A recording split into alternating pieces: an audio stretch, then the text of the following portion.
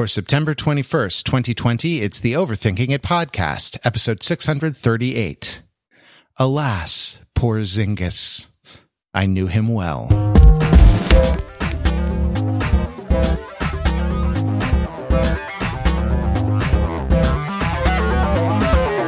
Welcome to Overthinking It, where we subject the popular culture to a level of scrutiny it probably doesn't deserve. The Overthinkers are your smart, funny friends from the internet. We're never happier than when we are hanging out together and talking about the things that we like. We like each other more. I mean, we always say we like the things more when we talk about them together, but we also like each other more when we talk about things together. And I like no one more in this very moment right now than Mr. Pete Fenzel. Hi, Pete. Hi, Matt. It's great to talk to you. Likewise, definitely. You know what this is, Pete? Oh, what? This is one of our storied two-handers. Ooh, I like those. Yeah. Mark Lee had a bad encounter with a pumpkin spice latte, and All right. He had to sit this one out. Literally. So this is like much closer to reality than I think anyone's going to accept. Pete, it's literally that Mark Lee, like, in order to make members only bonus contact related to our pumpkin spice latte podcast last week, went and got a pumpkin spice latte and either causally or by coincidence immediately became violently ill and can't podcast tonight. Yeah. Right? Like, that's not an exaggeration. That's what happened. Right? And Mark, I'm sorry if that's too much information from your private life to share, but I feel like I just dove in for a couple of reasons. One, it's like, that's what you're willing to do for our listeners. You know, that's the level of dedication, especially to the members, those heroes who go to overthinkingit.com/join and sign up to contribute $5 a month to the podcast in order to support what we do and make it a little more sustainable for us. In exchange for that, they get the knowledge, the certain knowledge, the warm feeling inside that they are supporting the podcast that they love, but they also get little bits of bonus content, and we go to extraordinary lengths, including the consumption of pumpkin spice lattes for them. And what did I say? And two, that, like, this is what it takes. It takes a great deal to, neither snow, nor rain, nor sleet, nor gloom of night, nor nutmeg, nor cinnamon, nor allspice shall keep these podcasters from making their appointed weekly rounds. And speaking of appointed weekly rounds, going round and round and round, the Earth has gone around the sun yet again. We're nearing the kind of 12th anniversary of the weekly Overthinking It podcast. We actually passed, I think last week, the 13 plus 52N formula. That is the kind of the mathematical anniversary, but in October, there's going to be the annual anniversary, the podcast closest to the date. So we've been doing it. Like, it's been a long time, Pete, since, what was episode 13 between platform 9 3/4 and Martin Luther King Jr. Boulevard. Right. And who knew that in the last 12 years, the journey we would go on together. So, it's a storied two-hander, Pete. What do you think about that? I love the storied two-handers. They're great. I think so too. Before we launch in, we're sort of, this isn't our area, so it's not, it's not the topic of the podcast. We just kind of wanted to acknowledge the passing of Ruth Bader Ginsburg. It's a difficult thing to talk about because she lived an extraordinary life, and she had many meanings to many different people. And that's, so when you kind of talk about her and talk about her life, you're sort of treading on sacred ground a little bit because, people, took her into their hearts. And we talked about how that happens, with people. And, with the death of Paul Walker, was probably our longest treatment of that particular topic. but in this case, it's the loss not only of a sort of an icon, or not only of a person who has kind of personal meanings for you as kind of an inspiration, or as I said icon already. What's another word for icon? As a sort of role model or something like that. But also of a human being who was born, who grew up, who lived, who was married, who was a mother and a grandmother, who had, by all accounts, like a fantastic marriage, the sort that we should all aspire to, like who really lived in the world. And so I guess rather than treading on what it means or treading on anything remotely political, I'll say that we lost a human being, and that is sad. And if you are sad about that, I feel for you. But sometimes when I feel sad, what I do, and I don't know if this is good. I've been doing a lot of things, Pete, over the last 6 months of quarantine to like deal with the stress or the loneliness, the isolation, the kind of the sadness, the hope or hopelessness, or anxiety of various kinds. Like a lot of the time you just kind of numb out watching television. As I say, I'm not sure that is a good way of dealing with my feelings, but it's one of the things. It's one of the things that I do. Is that okay with you, Pete? Is that okay that I watch? That you watch television? Yeah, it is right. High road me here. You're gonna get. Say from the beginning of Overthinking It, I've been saying, don't apologize for what you love, man. If you love watching television, that's great. Like you can watch television. Not sure I love watching all television that I watch, but I do a great deal of it, Pete. And there's a show that I am not caught up on. Oh, it's so great. It's a great show. The reason I laughed is I thought you were diving right into the topic and how we know not very, very little about it, but certainly not enough to talk about it. But we're going to do it anyway because it's a story two-hander and we don't hesitate. So I'm sorry for my cackling laugh before you became incredibly serious.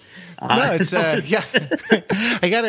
There's a show that I need to catch up on. Now I know that like the trend the trend in prestige television is to have a kind of hero narrative or since The Sopranos, an anti-hero narrative, but there is a kind of a central, highly charismatic sort of Shakespearean figure around. Yes. But I have a feeling that the show that we're going to talk about is really a lot more like a 19th century novel. Is like,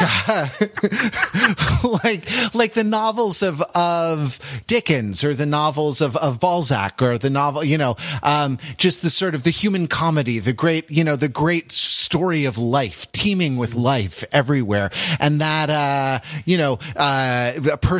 personality enters into it, kind of hopes, dreams, aspirations enter into it, kind of intrigue, enters into it, rivalries, society and politics kind of enter into it through the side door, and there's struggle both of sort of man versus man versus self, and also man versus nature, if you consider that nature produced the novel coronavirus and SARS-CoV-19, and for that reason, the NBA is in a bubble in Florida.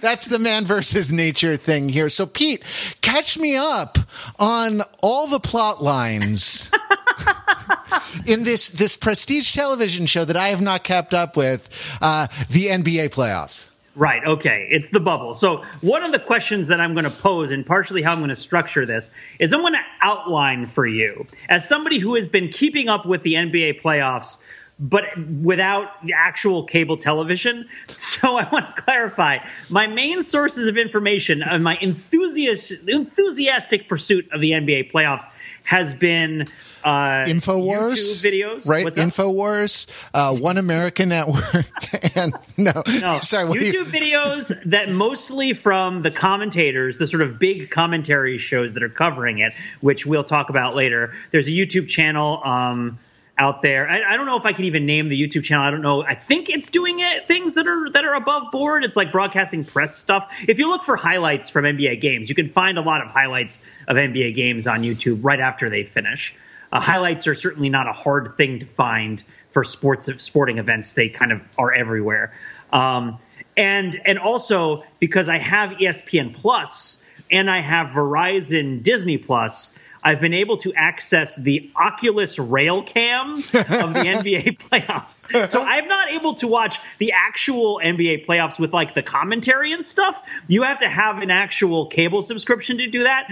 But because of some sort of weird setup between my internet provider and my subscription to the ESPN internet service, I've been able to get, and maybe I shouldn't be getting this and they'll shut it down now that I've said this, I've been able to get the commentary-free, semi-automated rail camera that's been like rolling back and forth watching the game, and which is just basically like there on the front row of every game.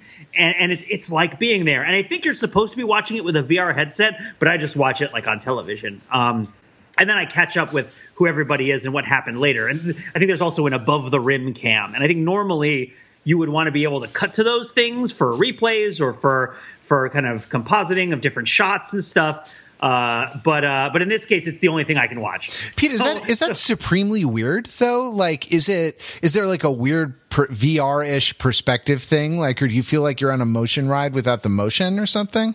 It's great. I really like it. It probably is bad. Okay.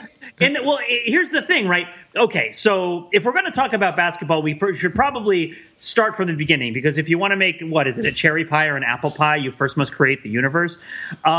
Watching basketball, I have a certain gripes with watching basketball, and basketball was the conventional sport I was best at of the big four conventional sports. It's a game that I've cared a lot about at various points in my life. And it's not something I've necessarily kept up with because I was a Knicks fan, and some people are laughing sadly about that because the Knicks has sort of crashed and burned over the course of the last 25 years, right? And it's been terrible. So Knicks fans have kind of ceased being basketball fans to one degree or another. Many of us are sort of refugees out in the cold. But at any rate, it's metaphorical, of course. One of the great things about this is the stakes are you would argue might be low. They might not be low. But anyway, watching basketball is tricky because all of the players, generally speaking, are really tall, right? And this creates problems of perspective because you don't have a sense for how tall they are when they're only standing next to each other. And I think this is my feeling about watching basketball. And this affects both watching basketball live. So the last basketball game I watched live was at the Garden here in Boston, where I saw Paul Pierce's Celtics before they were really good. Back when they were terrible, I went to go see a Celtics game, and I had nosebleed seats way, way up in the arena. And watching basketball from up there isn't fun at all. I mean, because you just sort of watch people walk back and forth, right? There's nothing about the distances are short enough and the people are large enough that it's hard to gauge the actual speed at which they're moving, right? And it's hard to gauge the actual distances between them, right? So they can appear from certain angles like they're standing very far apart, but they have very long arms, right? So it's sort of like, and I know this from playing basketball, the idea of kind of engaging into a proximity with another person while playing basketball, the amount of space that takes varies a lot based on the situation, right? So for people who are not familiar with basketball at all, let's back it way up, all right? So, and I am going to get through the NBA playoffs and all the different storylines, but like the super duper basics of the game of basketball, which at this point is a pretty global game, right, is that you're trying to put a ball about the size of your head into a hoop that's 10 feet off the ground. That's horizontal, right? You're trying to throw it through there, and you get 2 points if you throw it in there from relatively close, and you get 3 points if you throw it in there from farther away. And of course, everybody kind of, I'm sort of being a little bit, glib here, but let's really talk about the super duper basics. And the other basics is that you can't run with the ball, right? You have to bounce the ball while you're walking. or running, right? And so this leads to these sort of conventional choreographies of like, well, I know that for somebody to dribble past me, you know, you're trained to like watch their abdomen, right, rather than their legs or their arms, because they learn all these elaborate fakes, right, where they're going to fake one way and they're going to cross you up and they're going to dribble with their right hand to their left hand and they're going to go past you. And so you learn to kind of watch their center of mass, right? And if the center of mass moves, then you move. And you want to kind of be able to interfere with them if they're going to try to throw the ball in the basket, right? Which is my sort of very layman's way of putting, like, you're going to try to block shots. You're going to try to stop them from throwing the ball in the basket. But if you hit them, then you get called for a foul, and then they get free shots, right? That they can hopefully they make them for their sake. And so there's this push and pull between wanting to be close to the people that you're playing against and needing to give them a certain amount of space, especially because in the modern basketball game, rather than the game that I grew up watching and playing, physical contact, and particularly violent physical contact, is very discouraged, right? When I was growing up, basketball was really physical. And I don't mean physical. When I mean physical, I mean like you would push and shove and hit people, right? Not like punch them, but like, you know, it was pretty punishing. To be playing. I know particularly me, I was relatively tall in the 7th grade. So I'd be under the basket, you know, like throwing elbows and boxing people out. And you know, you get hit in the head with stuff. And, you know, it's a pretty violent game. It was originally played in cages. Not originally, but originally it was played by children at YMCA. But in the late 19th century, it was played in cages and was known for being barbarically violent. But it has recently become much more virtuosic. And there's many, many players who can shoot copious and skillful three-point shots from extremely far away, whilst like leaping high and releasing the ball instantly. Just the level of skill and talent in the NBA is very high. So at any rate, my issue with watching basketball is that if you're watching it from too far away, because the field is small, because the people are large and take very large strides, and because the scale of it's hard to benchmark it against anything. It's hard to tell how fast people are moving or how fast the ball is moving, and it's hard to tell just how difficult it is for one person to kind of get past another, sure, right? To kind of dribble past another, pass around another, stuff like that. This is a problem that's compounded by, you know, long lenses on cameras, by the kind of various optical effects that, you know, happen when you shoot with various kinds of camera lenses that could like distort the actual spatial relationships among, you know, bodies in space. Yeah, so now you're getting what I'm talking about, right? Yeah. Which is that there is a standard way of shooting after 12 years, games. Pete, and now I'm getting it. No, well, you know what I'm talking about, though. Like that there's a standard way of watching pretty much every major sport that's been on TV for a long time. They found the camera angle that they liked somewhere around 1978, and they haven't changed it since then, right? Baseball, I mean, other than eye vision. There are changes, right? Now, football, they have cameras that are on wires going over the stadium, and, you know, they have all these options to take footage from different angles because they don't have to man the cameras anymore. And yet the cinematography, as it were, behind sporting events tends to be pretty similar to what it has been in the past, even though there are a lot of innovations. And it's not, and you would say, well, of course it's very different. There's still certain stock camera angles. Yeah. I don't think the stock camera angle to watch basketball is very good. It's not particularly exciting. It's sort of 3/4 up, and you're probably really, really far back and zoomed in. Mm-hmm. And in that sort of setup, it's you get to clearly see everything that's happening, but you really don't get the sense for the speed and dynamism and the difficulty of playing basketball from that angle, unless you're watching Michael Jordan and you're like, oh, he's so amazing, right? And of course, we at the beginning of coronavirus, we all fixated on Michael Jordan for 2 months. If you're watching the rail cam, and if you watch it in VR, I'm sure it's great. But if you're watching the rail cam that's like courtside, you can actually, if you have tons of money, you can buy courtside seats or close-up seats to NBA games. And the experience, from what I've been told of being there in person, and from what I can believe from having been watching the NBA playoffs on the Oculus cam, right, is that it's totally different, right? And also from the experience of having played a lot of basketball over the years, because when you play basketball, it doesn't really feel like this sort of staid back and forth. We go to this side of the court, we go to that side of the court. It feels very like strenuous and kinetic, and challenging. So Pete, this is in one of life's many injustices. I sat courtside at a Clippers game once. Yeah, right. And I was like 4 seats off the Clippers bench not on the, what is it called? The baseline of the court, not on the kind of the sideline of the court. So behind the basket. Yeah, but to the side. So it was right by the corner of the court. I was like seat 3, I think. Seats 1 and 2 had in the paint underneath them the Carter family. But like Jimmy Carter?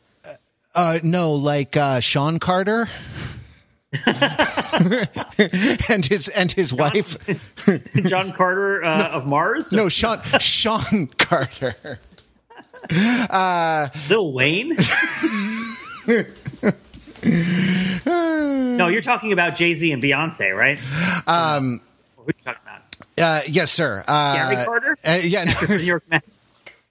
Montreal, but it was a weird fluke of a kind of friend of a friend sort of situation where I ended up in this situation.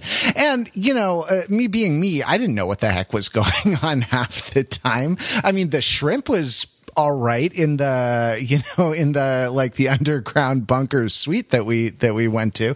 But the word that I'd use for like seeing that particular activity up close like that is, and actually like how small it is, really was impressed on me in the same way that like the first time I saw a live soccer game, like how big a soccer pitch is like it's sort of hard to conceive if you only watch it on television, and kind of how small the basketball court is. Maybe it's just that the players are so large, but like it feels so contained. Like there's so much energy kind of pushing into this small space when you see it live. And I guess the word that I'd use to kind of describe the action on the court is explosive, right? Yes. It just felt like this huge buildup of energy, and then these like explosive releases of energy again and again and again and again and again.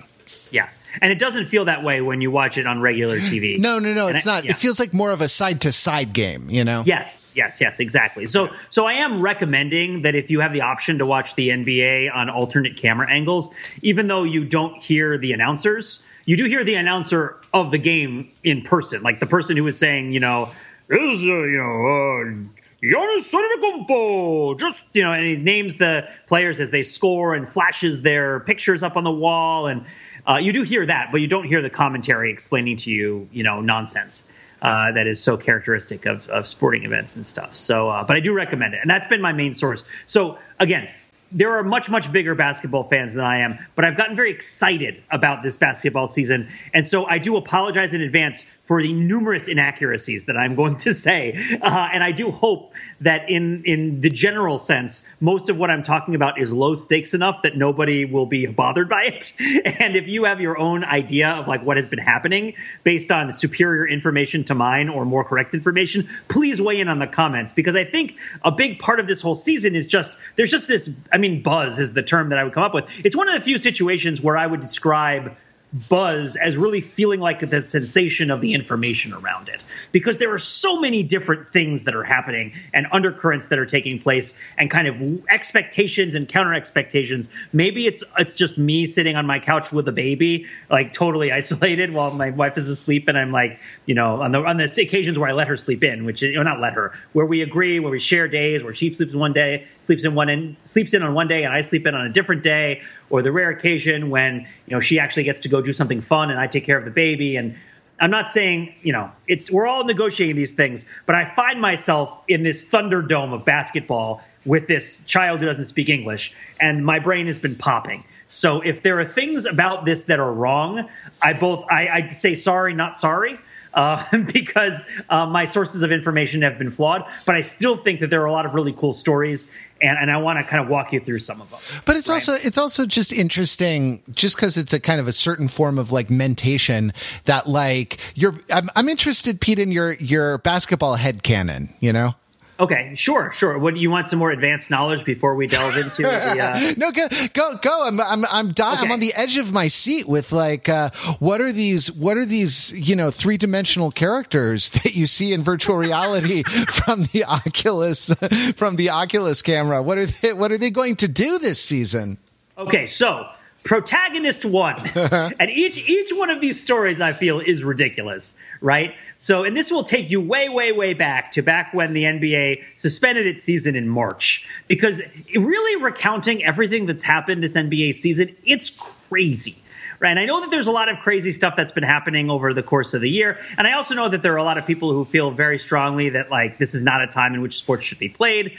And while I think, I definitely support, your perhaps your moral stance on the matter, I don't share your discipline. No, but I would disagree. I think actually this is exactly when sports need to be played.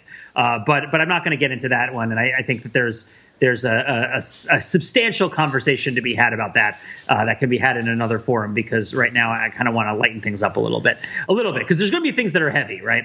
And we'll start. The heavy thing to start with is the first protagonist of the 2019 to 2020 regular season would be Rudy Gobert, right, of the Utah Jazz. Are you familiar with Rudy Gobert? I'm going to ask this for every single person, by the way, Matt. Are you familiar with Rudy Gobert of the Utah Jazz? And Pete, I'm gonna answer the same for everyone. No, sir, I am not. But please do tell. So Rudy Gobert is sort of the Eve what bit the apple of the NBA season, because as you may recall, way back in March, Rudy when the NBA was first attempting to manage its season against the backdrop of COVID in a safe manner, without endangering the lives of many, many people unnecessarily, because it's basketball.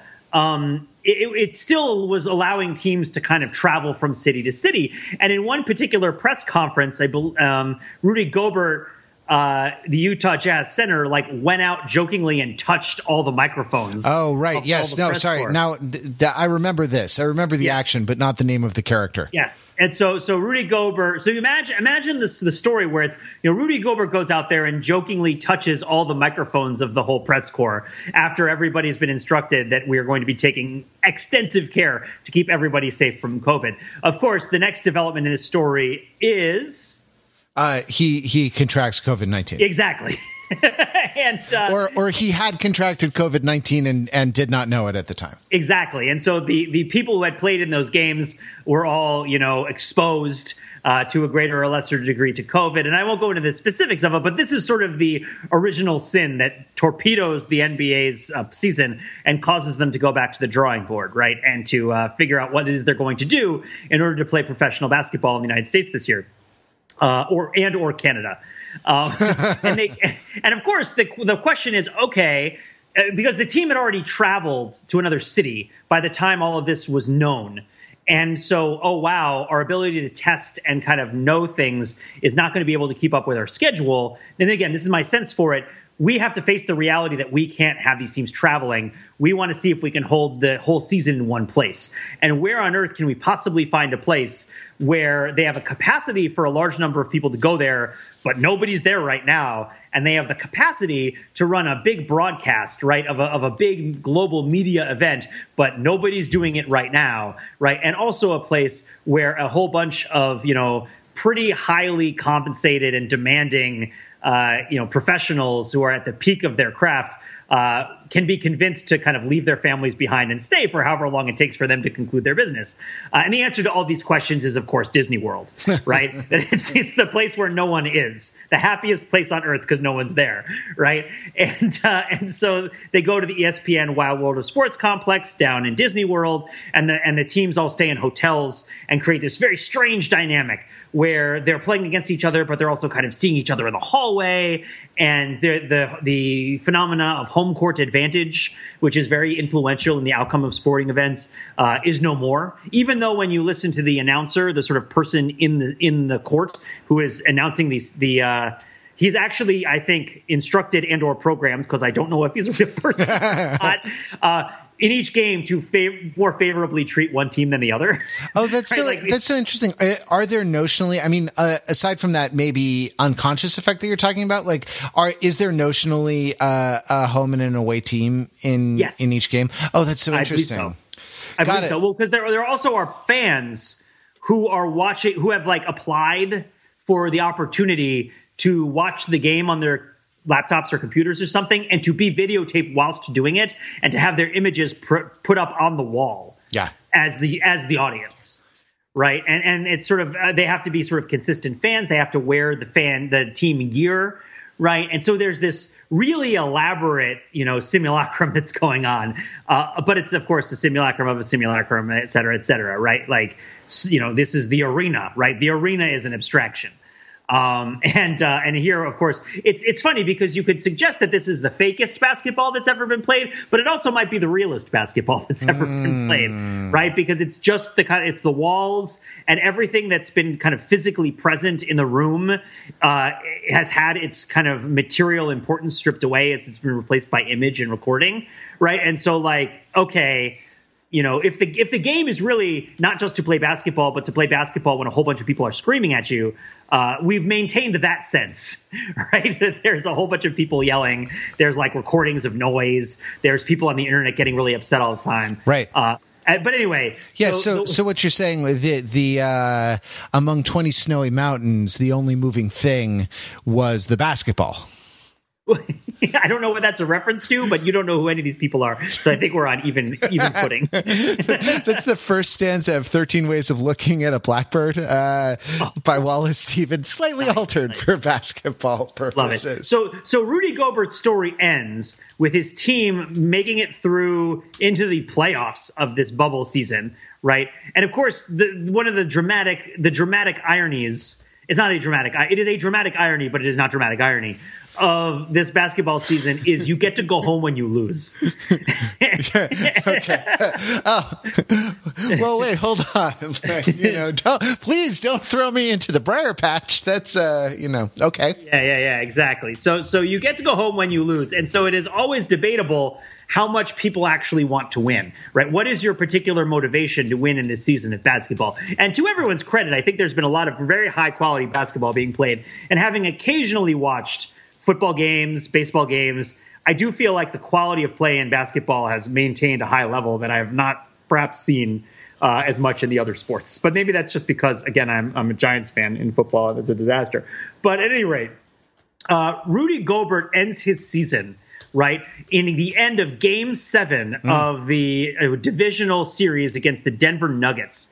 And it's either divisional or it's like a play-in. But it's a Game 7 of a playoff series against the Denver Nuggets where the Denver's ahead by 2 points, and he gets the ball and throws it forward to his teammate who shoots a three-pointer that misses, right? And the sort of contrapasso to his initiation of this whole thing is that when he throws this pass, his foot is out of bounds. Right? Is that on the last pass, his foot is right up on the line, and it's debatable. It's debatable whether he steps out of bounds before he throws the ball, which means that he could have lost the whole season for his team, right? But you can say, well, the three-pointer didn't go in. So they allowed the three-pointer to be shot, and the three-pointer did not go in. So it's really not his fault. But at the same time, he starts from this perspective of not taking COVID seriously, which is a foolish sort of perspective that a lot of people have decided to share for one reason or another. And of course, there's been a mighty and terrible reckoning, both that has been unfortunately not necessarily directed just at the people who have expressed this perspective on things, but on others as well. But at any rate, he starts it by touching all the microphones, and then he goes out by not being able to stay on the court, right, at the end of his season, which is in of itself kind of like a powerful little moment.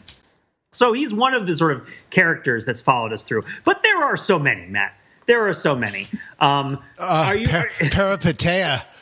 Matt, are you familiar with I should go around before I go in. Are you familiar with Kevin Durant? Do you know who Kevin Durant is? No, there's one I do know. Okay, so you know who Kevin Durant is. Who's Kevin Durant? Kevin Durant, basketball player. basketball player. He's a professional basketball player.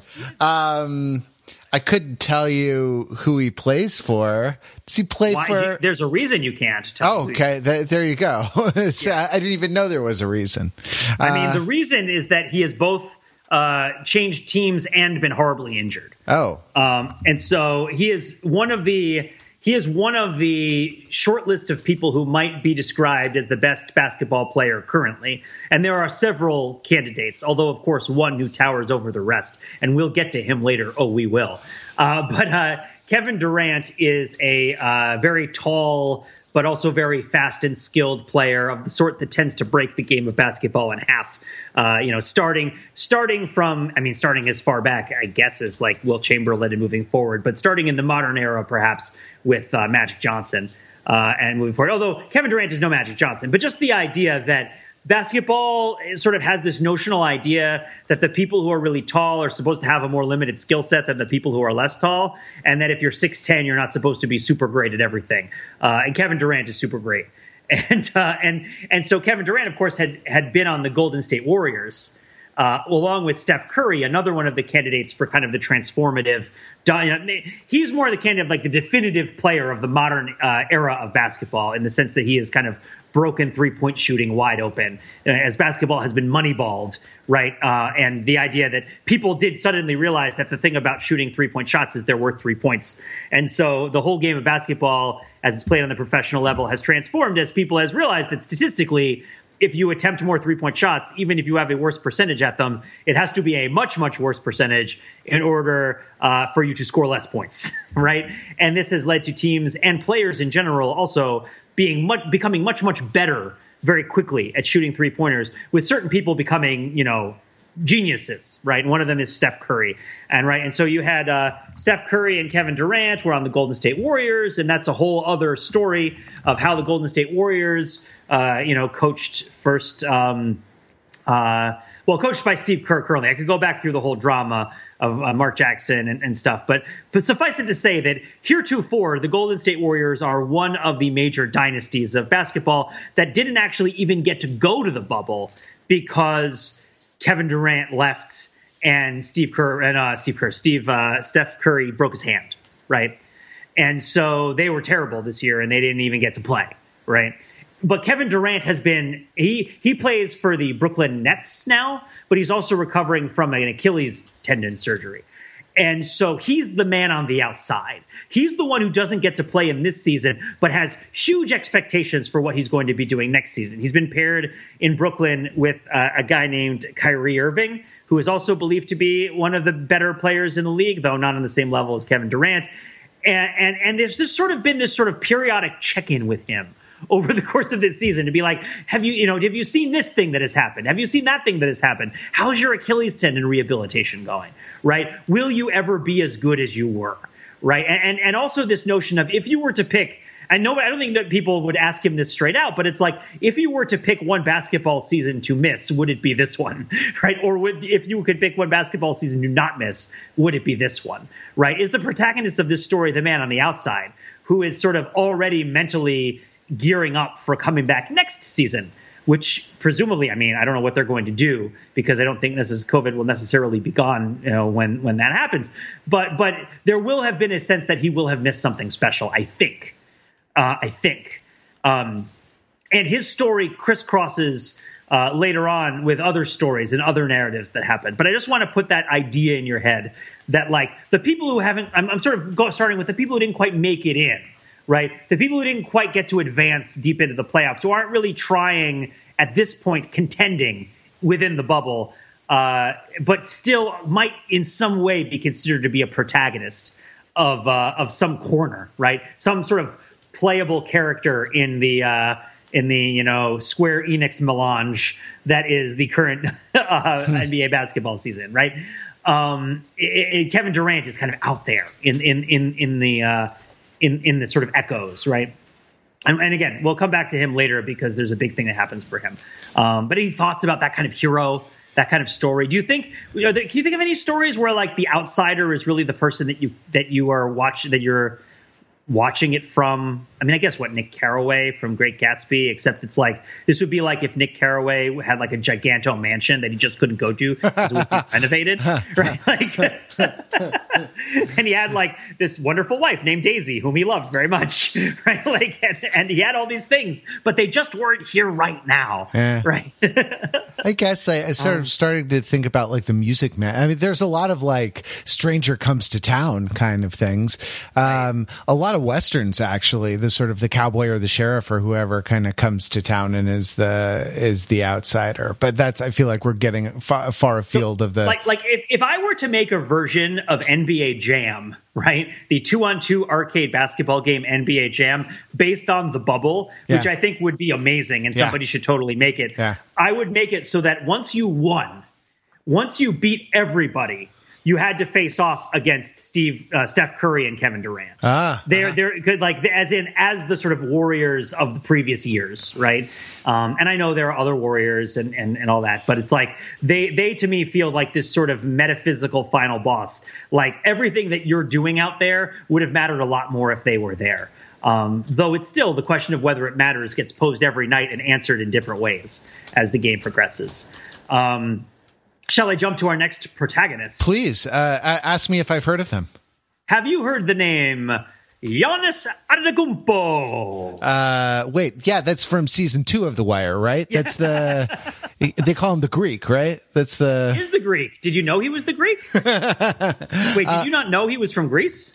What the Greek? Oh, I thought the thing at the end was when he goes on the plane. He says, "I'm not even Greek." I thought that was sorry, spoiler alert for The Wire. Well, Giannis Antetokounmpo is Greek. He is a Greek professional basketball player. He is now, spoiler alert, the 2-time consecutive MVP of the National Basketball Association.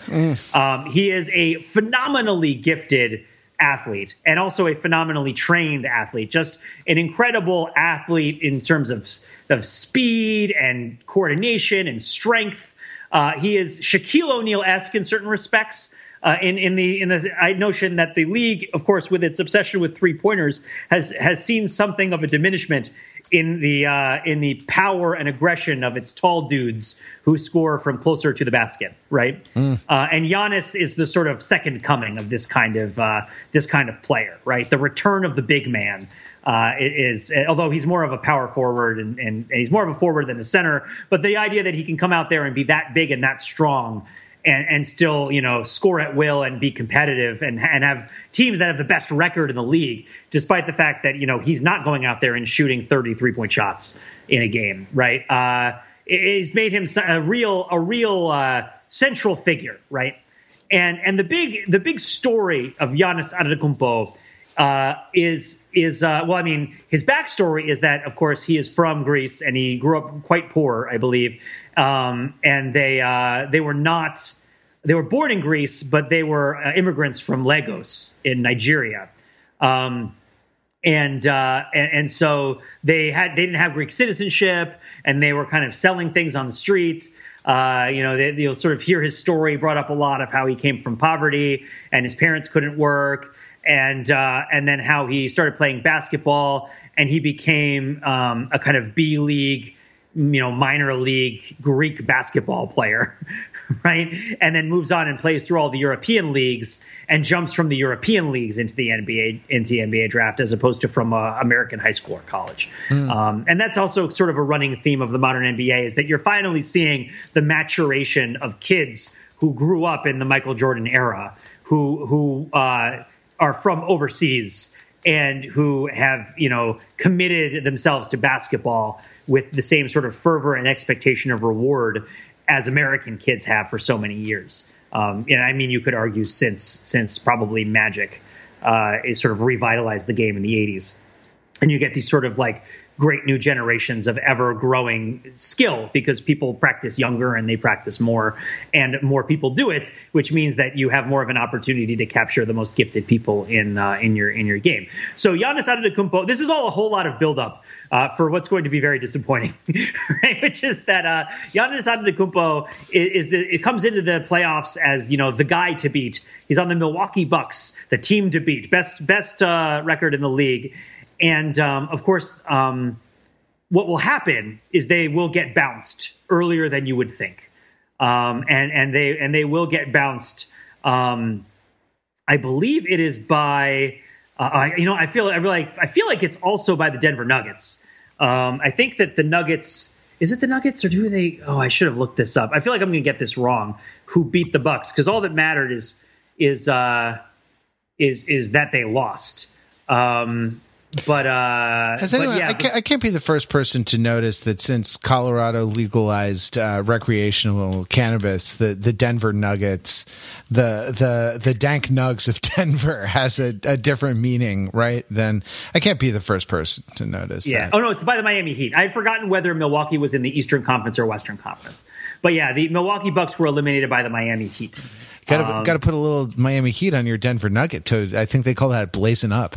Yeah, well, we're going to get to a player on the Miami Heat and a player on the Denver Nuggets who sort of vaguely look like each other and are also arguments for the protagonists of the NBA season. Although I feel like I've already gone way over on time just talking about these people. But the intervening event that happens, of course, is the shooting in Wisconsin happened, and the Bucks were the team that began the boycott, where the NBA players effectively went on strike, although they have an actual union. One thing that I think it's important for people to know is that, when you have an actual union, you don't just sort of say that you go on strike, right? Negotiations are an ongoing thing. They have stages and degrees, and they're kind of developed over time. It's not really just a matter of you do nothing or you strike, right? But the players did effectively cease playing, right, for a while they demanded that the league step in and support racial justice initiatives, perhaps even dismissing the season altogether. That's so interesting. I guess it's because a strike is a particular thing, and there's a whole lot of process and procedure that makes a strike a strike. So what would you say? They walked off the job briefly? Yes. They refused to play. Yeah. They described it as a boycott, which is interesting because it positions the bubble as a consumer experience to them, which would make sense because they're staying in a hotel at Disney World. So there was a lot of talk at the time about how this was sort of a reflection of a very, sort of capitalist, decadent way of looking at work. Right, which we've talked about on the podcast a number of times. They should recognize that they are not consumers of the NBA. They are the workers who add value to the NBA, and so they don't boycott, they strike. But at the same time, that's what they called it, and they called it that for reasons, presumably. And so there's a lot to discuss about that whole. Yeah, but it's also like calling something a boycott connects it to a whole kind of history of economic protest over racial issues in the country. That's a good point. Yeah, the number of I forget whether it was Pennies or Woolworths or something. There were some targeted boycotts during the Civil Rights era, which to me, that's where my mind went when I heard the word boycott, rather than thinking of it means I'm a consumer of this store. It struck me as a way to kind of connect it to that legacy. Right. And so you have the Bucks, right, where they're the team to beat. They're playing in the playoffs. They start the boycott, but when the boycott happened, there was then a vote. Right, there was a conference and a vote of the players who were there, and two of the teams said that they didn't want to play the season anymore, and they were the two LA teams, the Clippers and the Lakers, and everybody else said they wanted to play the season, presumably including the Bucks, who had started it. So there was a real kind of imbalance of what is it that is being sort of demanded here? Or is this sort of a moment of silence? Is this sort of a powerful gesture reminding everybody of what could be taken away from them? Or is this or are we at the point that it's being taken away? And I think even, this perhaps greatest player ever, who also stands in the shadows of our podcast and shall be revealed in time, had said that his goal in voting to end the season was to put additional pressure on the owners. And I believe the end result is the NBA getting much more involved in voting, right, and agreeing to make their arenas polling stations and to support projects to support and broaden the practical franchise is how I would describe it, to hopefully foil efforts to deny Black Americans the vote. And making the NBA owners set some resources in pursuit of that objective. Yeah, which sort of anti. Did not want to do. Yeah, exactly. Yeah. Sort of anti-shenanigans. Yes. And of course, the forces of shenanigans are mighty and cruel, and the forces of anti-shenanigans are always fighting an uphill battle. Yeah. But at the same time, this seemed like a powerful moment for such things. But then what happens, of course, is the Bucks come back and they play and they lose, right? And so everyone's like, and so the story of Giannis is sort of strangely, right? His team is not good enough, right? Not that he's not good enough, of course, because he's super duper great, and his team had the best record in the NBA. But like, what team does he need to be on in order to win a championship? And at the ripe old age of 25, he, of course, is way over the hill in terms of his he needs to win some championships real soon, or else it'll all be for nothing. Right? Like this career in professional sports where he's, across continents. I know. I mean, Giannis, I can relate, man. There's nothing crueler than to once have had potential. Which is the perfect level of exaggeration of the concern for Giannis's future career. But it's also like, there's also something to be said for, sports media abhors a great player in a small market. Yep. Right. They want him playing in, LA, in San Francisco, in New York. They want him. Nobody wants to play in New York, but right. Wants to play for the Knicks. I mean, maybe for Brooklyn, but like they want him in a bigger market where they're going to be talking about him all the time anyway, but they would rather that more fans were interested in that at any given time. So Giannis is kind of one of the potential protagonists. Matt, how long have we been going? We're at 50 minutes, Pete. Oh God, there's so much more to get through. I should really start hitting more rapid fire people. Are you familiar with I'm going to start. It's funny from an NBA perspective, and it's like, man, I really got to start hitting the really important people. Are you familiar with Boban Marjanovic? He's not one of the important people. He was one of the hilarious people. No, I mean, well, obviously, Pete, I am, but some of the listeners may not be. So you should just delve into it for their benefit. So one of the stories of I gotta accelerate this a little bit. I want to sort of flesh out all these stories, but I accelerate this a little bit. One of the narratives, so the narratives we've talked about so far are like, the way that this whole thing started and Rudy, right? And Rudy and his folly, right? Also, that's hubris. That's, yes. I'm just going to try to relate these to like ancient Greek plays if I can. So there's a little hubris for you. Right. And then there are the sort of mighty people who are not there, who don't get to contend in the events that are being played out, but who are of concern because there's this sort of sense that their future participation is of great importance, and what they think about current events is like really important. Right? Rage Muse, sing of the rage of Achilles, stuck in his tent, and his Achilles tendon, right, which he has torn and is hoping will bounce back when he plays for the Brooklyn Nets. Then there's the story of the young man who comes in with this tremendous power and glory, and who fails young. And who everybody is sort of like, this is a huge catastrophe, right? But who the audience might be thinking like, I mean, he's still around. He's not dead, right? Like he's, I mean, perhaps it's more along the lines of like, but what is it? What's the tragic story of the collective desire for youth and strength to meet its like full realization, and the role of the cruel fates in kind of crushing that sort of thing. Yeah, I was thinking like, wait, who is the is it Ajax? Who's the like Agamemnon's boy? The reason that Orestes? Orestes, yeah, or no? Yeah, I was thinking that. Yeah, right. Or like, no, who's the guy who's the reason that Achilles is hanging out in his tent? Because like it's Agamemnon because he took the lady. Yeah, right. Yeah. Oh, yes, right. Sorry, it was over a lady. It wasn't over being butthurt over, some like young strongman being, getting more attention. Okay. Well, okay. Yeah, but saying that it was about a lady is also, of course, being unfairly nice to the ancient Greeks and their attitudes about gender issues, as it were. But we'll leave that one where it lies. You guys know what we're talking about. So then. I gotta jump to the Dallas Mavericks, who are the team that brought me into this, that started getting me really excited, was watching not just Boban Marjanovic, who is an incredibly tall basketball player and is not particularly like a top all-star kind of player. He oh man, now I have to look up the third guy. There's Boban Marjanovic, Luka Doncic, and the Dallas Mavericks had a third guy whose last name starts with a P, who was injured.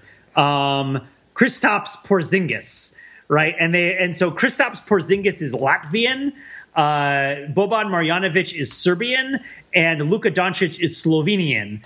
And they also have Steph Curry's little brother Seth, and so they were playing in the playoffs also, and there was and they were playing against the LA Clippers, who are another one of our protagonists, right? So to introduce a couple other protagonists, you could say that it's looked like it might be the story of Luka, who is another one of these European players who's been playing professional basketball in Europe, probably for not very much money for most of it, since he was very young, and has won multiple European championships. Right. And then Boban was also like a very, very good player in Europe. And they both come over to the NBA. And Boban's in his early 30s and Luka is 21 years old. And and there's a situation where Kristaps Porzingis, who is another sort of sob story for the New York Knicks' inability to treat basketball players with even a modicum of proper respect, has come into Dallas. Porzingis is hurt, right? Can't play. They're up against the Clippers, the favorites to win it all by a lot of people, right? Boban's good, but he's not super great. He's not like a super all-star player. And Luka has sprained his ankle, right? And so there's this super dramatic, beautiful game where Luka comes out and scores like 43 points and wins the game in the overtime with a three-pointer from way beyond the arc at the buzzer, fall away, huge, beautiful sports moments, right? And so there could be the idea that this is about them, except in the next two games they get crushed and lose, right? But for that one moment, it was like pure basketball magic, right? It was this idea that like nobody thought that they could win. This right? is the Iliad a little bit, right? Mighty Diomedes who dropped a rock from a great height, right? Infused with the spirit of Athena, right? And so the Mavericks looked like they were, oh my goodness, they're giving the Clippers a run for their money, but the Clippers then came back and crushed them in the last two games. I'm probably not getting the games exactly right, but there was a game they won by like 40 points. So it was not close, the eventual outcome. But for that one glorious moment when the Mavericks looked like they had an opportunity of overcoming the Clippers, even without Porzingis. Alas, Porzingis, I knew him well.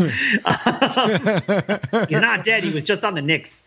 He'd be better off.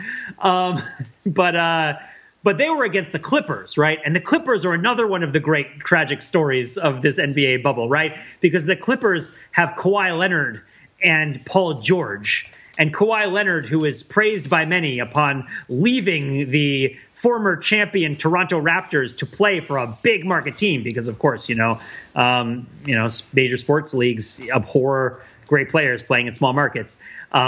He goes to play for LA, and there's like commercials in LA for him, and he's wearing New Balances, and they're advertising behind him, and he's like the next huge deal now that he's in LA, and their team was sort of always off kilter, and nobody really knew what was going on with them, and everybody in particular for Paul George would kind of bash him or praise him, depending on whether he was playing terrible or awesome. And in his press conferences, he seemed kind of down or emotionally out of it, like the bubble was really wearing on him, or he didn't really want to be there. Except at other times, he would really resent people saying that because he's busting his butt playing these games, and he's living at Disney World, and it's crazy, right? And so, and Kawhi Leonard is the rare stellar talent of the court who is very quiet, right, and very mild-mannered. He's like, if Tim Duncan looked like Allen Iverson, he would be Kawhi Leonard, right, which is another. Do you know who any of those people are, Matt? Allen Iverson. Yeah, he's the one. Okay, he's Tim Duncan with cornrows in his general comportment. He's very reserved, but at the same time, he is a very skilled and aggressive basketball player who is very good at winning basketball games. But for some reason, in this case, didn't. So they just got by the Dallas Mavericks, right? And they had these huge hopes for them. And a bunch of people had huge hopes for them, or just had sort of really invested in the idea that this was going to be a Western Conference Finals between the Clippers and the Lakers, and it was going to be played in LA, but of course it's not, because it's going to be played in Florida. But this notion that the Clippers were finally going to stand toe-to-toe and slug it out with the Lakers was this sort of story that they just salivated over. And the first cracks in it were when the Clippers were struggling against the Mavericks, and then the Clippers all out lost against the Denver Nuggets, who are another story in this amazing season, right? And the story of the Denver Nuggets is that they're the only team this year. This year is the first and only time in the history of the NBA that a team has come back from 2-3 games to 1 deficits in 7-game series to continue to be in the playoffs. They are currently playing against the LA Lakers. I believe they just lost by only 2 points in the second game of that series. Spoiler alert, Pete. That's for people have. For people who are waiting to watch it all on DVD. That's right. They're going to buy the bubble DVD and watch all the games later. I'm sorry for spoiling what happens at the end of the Jazz game. But you have the Denver game. And so in my mind, the Denver team is led by this young and very charismatic and kind of friendly and charming guy by the name of Jamal Murray, who is also playing with another Eastern European player named Nikola Jokic, who is known as the Joker. So it's Jamal Murray and the Joker, right? And everybody asks Jamal Murray about the Joker, which is just great. And Jamal Murray has a lot of kind of authenticity in his interviews, and you just get this sense that he's going out there playing really, really hard. When the Nuggets played against the Jazz, I think he dropped 40-point game. I think he dropped a 50-point game. One of the Jazz players was also dropping 40-point games. They were as he said, we were hooping, and the idea that there's just this joy that Jamal Murray brings to the table when he plays basketball, though basketball is played on the floor. And that these Denver Nuggets, who have kind of bonded as a team, right, have a shot to take down the big bosses at the end of this. And they took out the Clippers, which is crazy, after falling down 3-1 against them. But the story isn't necessarily about how the heroic and plucky Denver Nuggets, but the failure of the Clippers and the failure of Kawhi. And how could Kawhi have let everyone down? And how could Paul George have let everyone down? Which further expands the idea that the story is really about the sportscasters and what are they going to talk about, right? And not just any sportscasters, but the big ones, right? Because we've got Stephen A. Smith and Max Kellerman on ESPN's First Take. You've got Skip Bayless and Shannon Sharp on, I believe, Fox Sports Undisputed. And you have, of course, my personal favorites, and I think America's sweethearts, Charles Barkley, Shaquille O'Neal, Kenny the Jet Smith, and Ernie Johnson on TNT's Inside the NBA. If you have not been tuning in at all to Inside the NBA through this whole time, why would you not listen to more Shaq and more Charles Barkley arguing about basketball? I don't know why. It has been one of the things that's kept my brain together during this whole crazy time, to the extent that it's not being torn asunder just by trying to describe this basketball season. And just, all of the different shows kind of referencing each other and yelling about what's happening and sort of wrestling with their narratives, and Charles Barkley guaranteeing victory for the eventual loser of pretty much every series, right? And Charles Barkley's bringing out brooms and sweeping the floor to say the team's going to sweep, and then Shaq's bringing out brooms and breaking them over his knee, right? when the team wins. And so there's this notion that there's a passion and urgency to the basketball commentariat right now that is just bella, right? I mean, and it has serious stakes. It goes up to and includes a controversy, which I'll loop back to now. And again, I know I'm running over, but I'm just going to try to keep going through some of this. Have you heard of any of these people, Matt? Do you know who Shaquille O'Neal is? Yes, I'm familiar. Right. I grew up in Los Angeles. I mean, excellent. Actually, I grew up with a different era of player, but yes, I do know. He was in Steel. It's great. And so which Richard Roundtree's in it. It's a great movie.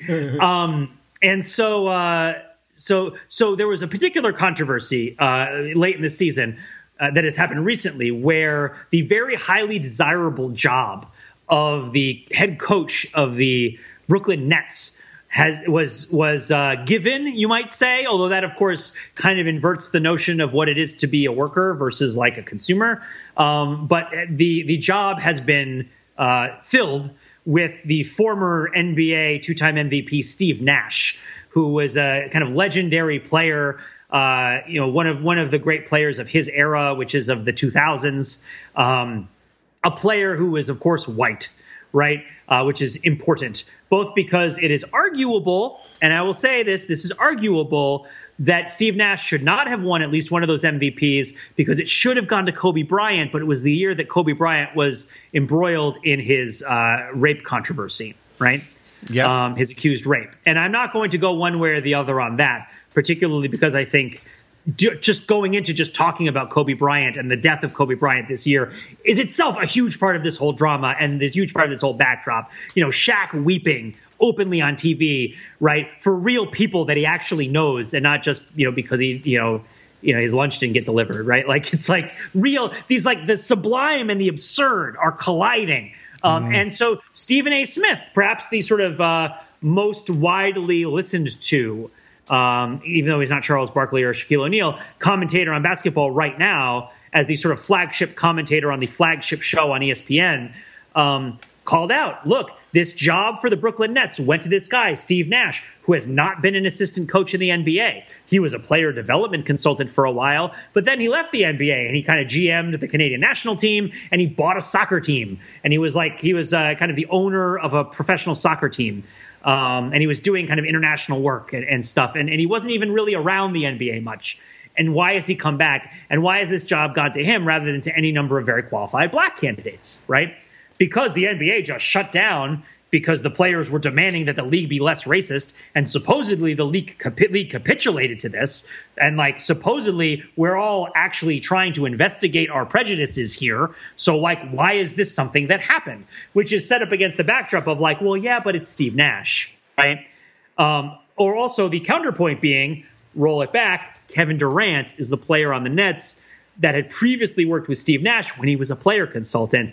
Perhaps it was Kevin Durant who wanted Steve Nash to be there, in which case, if you say that Kevin Durant isn't allowed to pick the coach that he wants, is what you're doing in that sense also kind of structurally racist? Or is the notion that Kevin Durant has an obligation to pick a black coach because he needs to recognize his position of power and his ability to lift others up?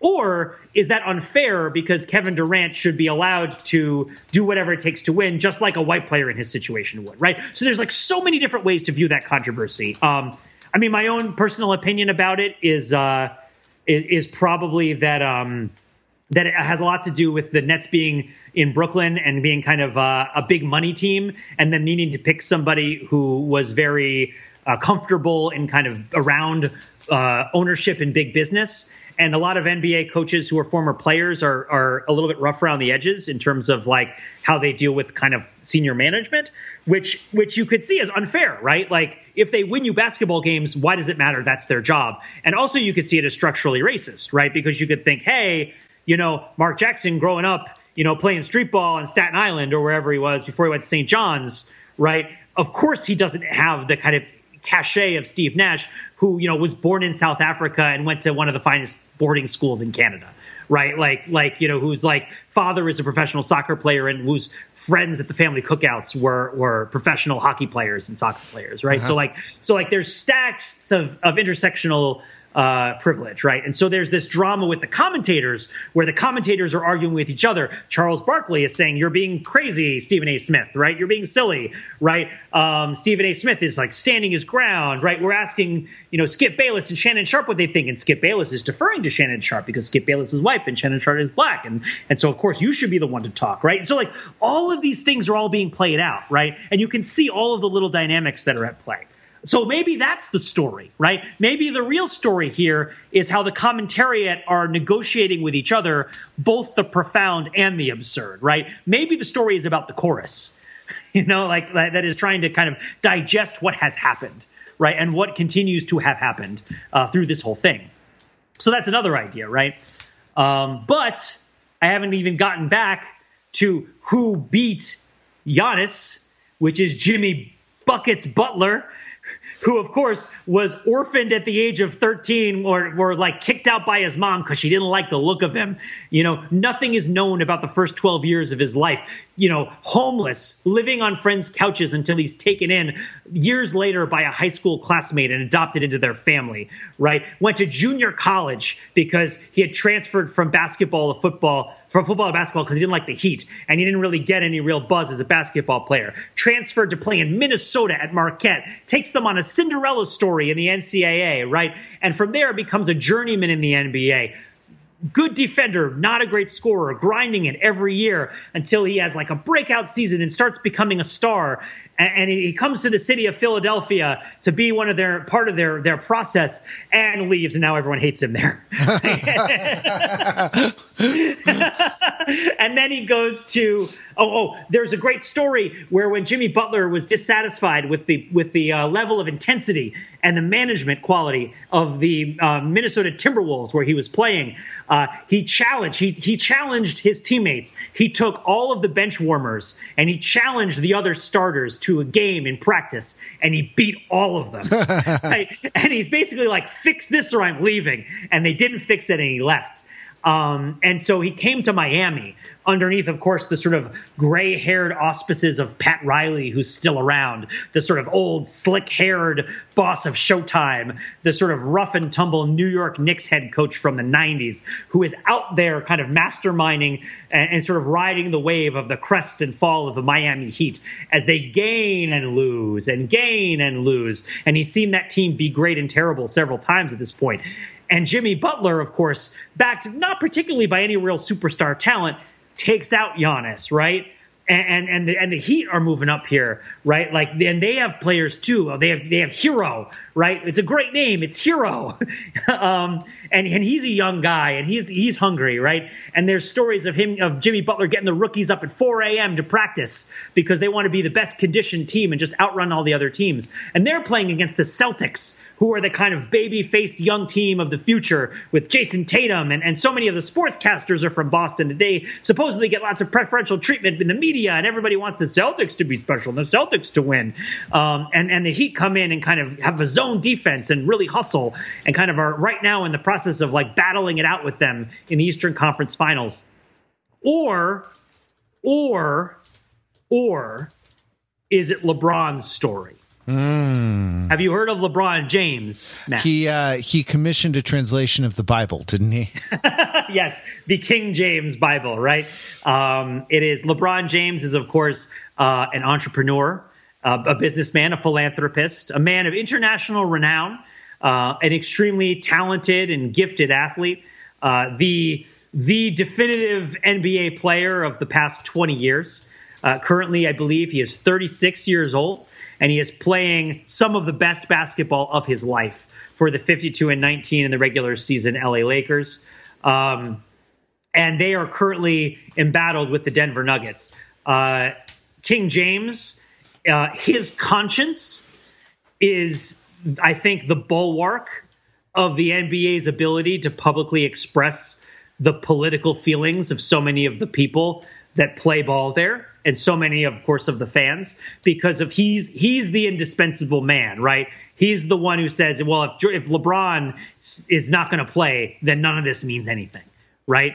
The NBA players all are empowered and encouraged to wear political slogans where their names would normally be on the backs of their jerseys. And you get the sense that LeBron has a lot to do with this, right? And LeBron, being, again, another very tall, very strong, very fast, very gifted athlete who also has developed over time supremely versatile and impressive basketball skills. The man who, I mean, let's say what it is. The man who is probably better than Jordan was, right? But what does that mean, right? The eternal debate, right? Well, what does it mean to be better, right? Well, does it just mean that, Kasparov is better than Bobby Fischer because Kasparov got to read all of Bobby Fischer's games, right? Without Bobby Fischer, there is no Kasparov, right? Without, Steinitz, there's no Bobby Fischer, which is extreme. But and do you know who any of those people are? Yes, I know the chess people. Okay, good. Am I doing a storied one-hander, Matt? Without Bobby Fischer, there's no Waitskin. Without Waitskin, there's no Ben Kingsley. And without Ben Kingsley, there's no India becoming independent from Britain, right? So it all comes together. Well, then Iron Man, of course. Right. Yeah, exactly. It's all connected. But I guess what I'm saying is there's a monster at the end of this book, right? And the monster is LeBron James. And the notion is what I think there was this popular narrative early in the season that the LA Clippers were going to really be the favorites, and it was going to be whether Kawhi and Paul George can get ahead of LeBron and Anthony Davis, right? One of the other great players on the LA Lakers.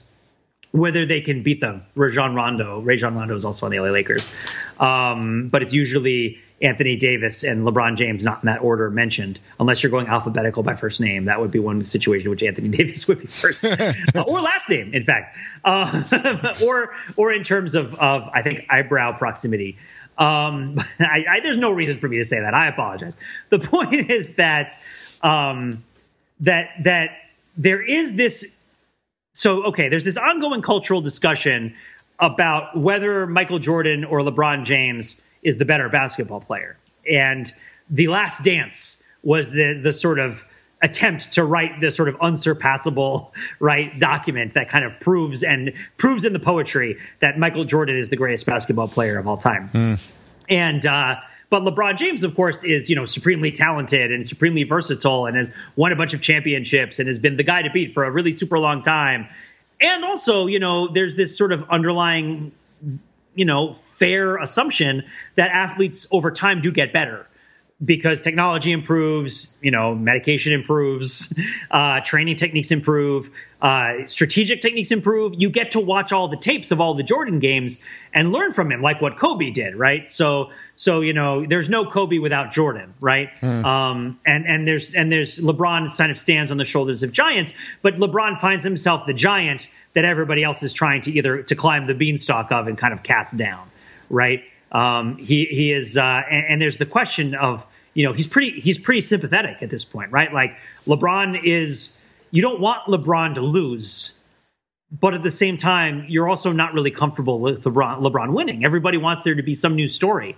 And I mean, if you're a Lakers fan, you're very comfortable with LeBron winning. And if you're a passionate Lakers fan, then you will decry all the haters who've ever doubted that this was ever anything but LeBron James's season to lose, right? That all those other people, right? He stands astride them like a colossus, right? Which I know primarily from Civilization 2, but I believe is also from Julius Caesar. And so that's the story, right? And so we're down to these final four teams. These four teams in the conference finals that are duking it out. You've got the Celtics, who are a small ball team of talented, three-point savvy, quick, young, persistent players who are a kind of darlings of a sort, the baby faces of the matchup, right? Against the hardworking and kind of outperforming Miami Heat, who nobody expects to make it this far, led by Jimmy Buckets, the pariah of Philadelphia. And then Jimmy Buckets, who sounds like a 2-bit gangster. It sounds like something from a Damon Runyon story or something like that. Hey, baby, I love it. Jimmy Buckets, huh? And then on the other side, you've got the king and his court, right? The LA Lakers, the storied yellow and purple, right? Or gold and purple, or purple and gold, or whatever it's probably purple and gold. I don't even know what order and words they use. They are regal colors. They are definitely, They wear the raiment of kings, right? And versus the young and joyful and hungry, Jamal Murray and the Joker. And nobody's giving the Denver Nuggets much of a chance at all at beating them. Even though the game today at least looked like it was pretty close. So, and today being Sunday. So, and that's the question, right? Is it youthful exuberance? Is it hard-fought determination? Is it kind of virtuosic talent? Or is it kind of like mighty legacy, right? What is it that you think is going to end up being? Or is there going to be just sort of some way that everybody loses? That like it's just all the bubble is going to pop. And there's going to be a hurricane that hits Disney World, like knock on wood, to complete our sort of Greek story, as Giannis told us.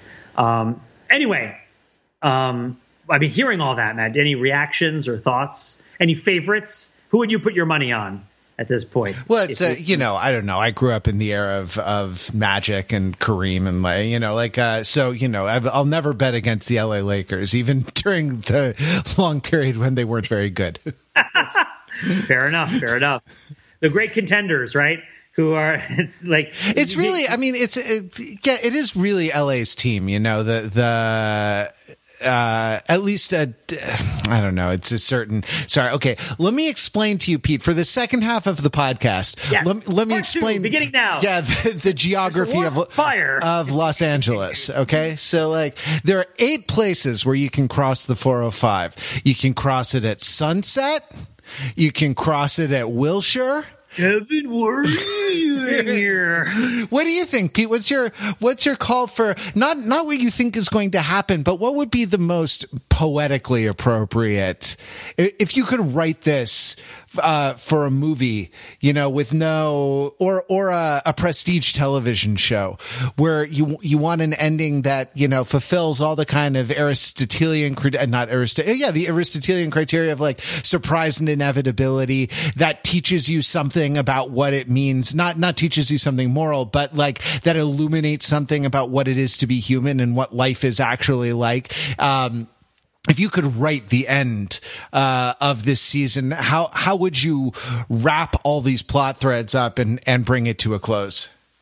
Well, first of all, I would start with a rule of 3. Okay. Which is that the LA Lakers would jump out to a 3-1 series lead, and Denver would somehow manage to beat them because they just did it twice in a row. Right? So just for the sake of the rule of 3. But also it's because I don't know. I like Jamal Murray on camera. But more than that, maybe I have to think about that. I want that underdog to win, but they wouldn't win. Here's what I think would happen. Here's what I would want to have happen, I think. Okay. So my first thought would be the reason that I would want LeBron to not make it to the finals is that I have heard tell that when the season started, people have been talking about whether this season should have an asterisk on it or not, whether this season should be considered to be a real season of basketball. And the idea is that one of the ways that it's a little bit paradoxical because it can be both a strength and a weakness. One of the ways that you can ascertain that a game is fair is if the good people win. Like the people, not the good guys, like the people who are morally good, but the people who are the best at the thing that is being competed over. If they can win, then that means that the contest is serving its purpose, right? Which is to contend, right? So, one of the good examples of this is poker, right? Is poker a game of luck or a game of skill? Where if it was entirely a game of luck, then you would not expect the same people to win so many tournaments. But at the same time, if poker was a fraud and full of cheating, you would expect the same people to win a whole bunch of tournaments, right? So it's sort of like there's both this sense of validation and this sense of invalidation that comes from the same people winning all the time. And I think there are a lot of people who, looking at this season, if neither the Clippers nor the Lakers make the finals, would look back at this and say there was something about the bubble that disrupted the game, right? Because we know that they were the best. We know that they were the best. And if this was really fair and this wasn't absurd, then they would have won. And of course, for that, I would say, it's basketball. You have to prove it on the court, right? That the point of these competitions is they need to be competed. And my saying about these things all the time is superiority is a poor substitute for victory. Mm-hmm. The idea that everybody argues about who is the best because they want to have just one. Right. They want to have always one. They want to always have just one. And I feel like there are teams that only win once in a very, very long time or never at all who still have fans. And those fans are there because of the revelatory moments where their teams won and the experiences they had watching those teams play. And that's what I value. And I say this as a person who grew up as a Yankees fan, that I always value the stories of the victories of the great players more than I valued them being the best team over time. Right. And I think a lot of people would agree that the least interesting thing about the New York Yankees is how much better than other teams they were over a prolonged period.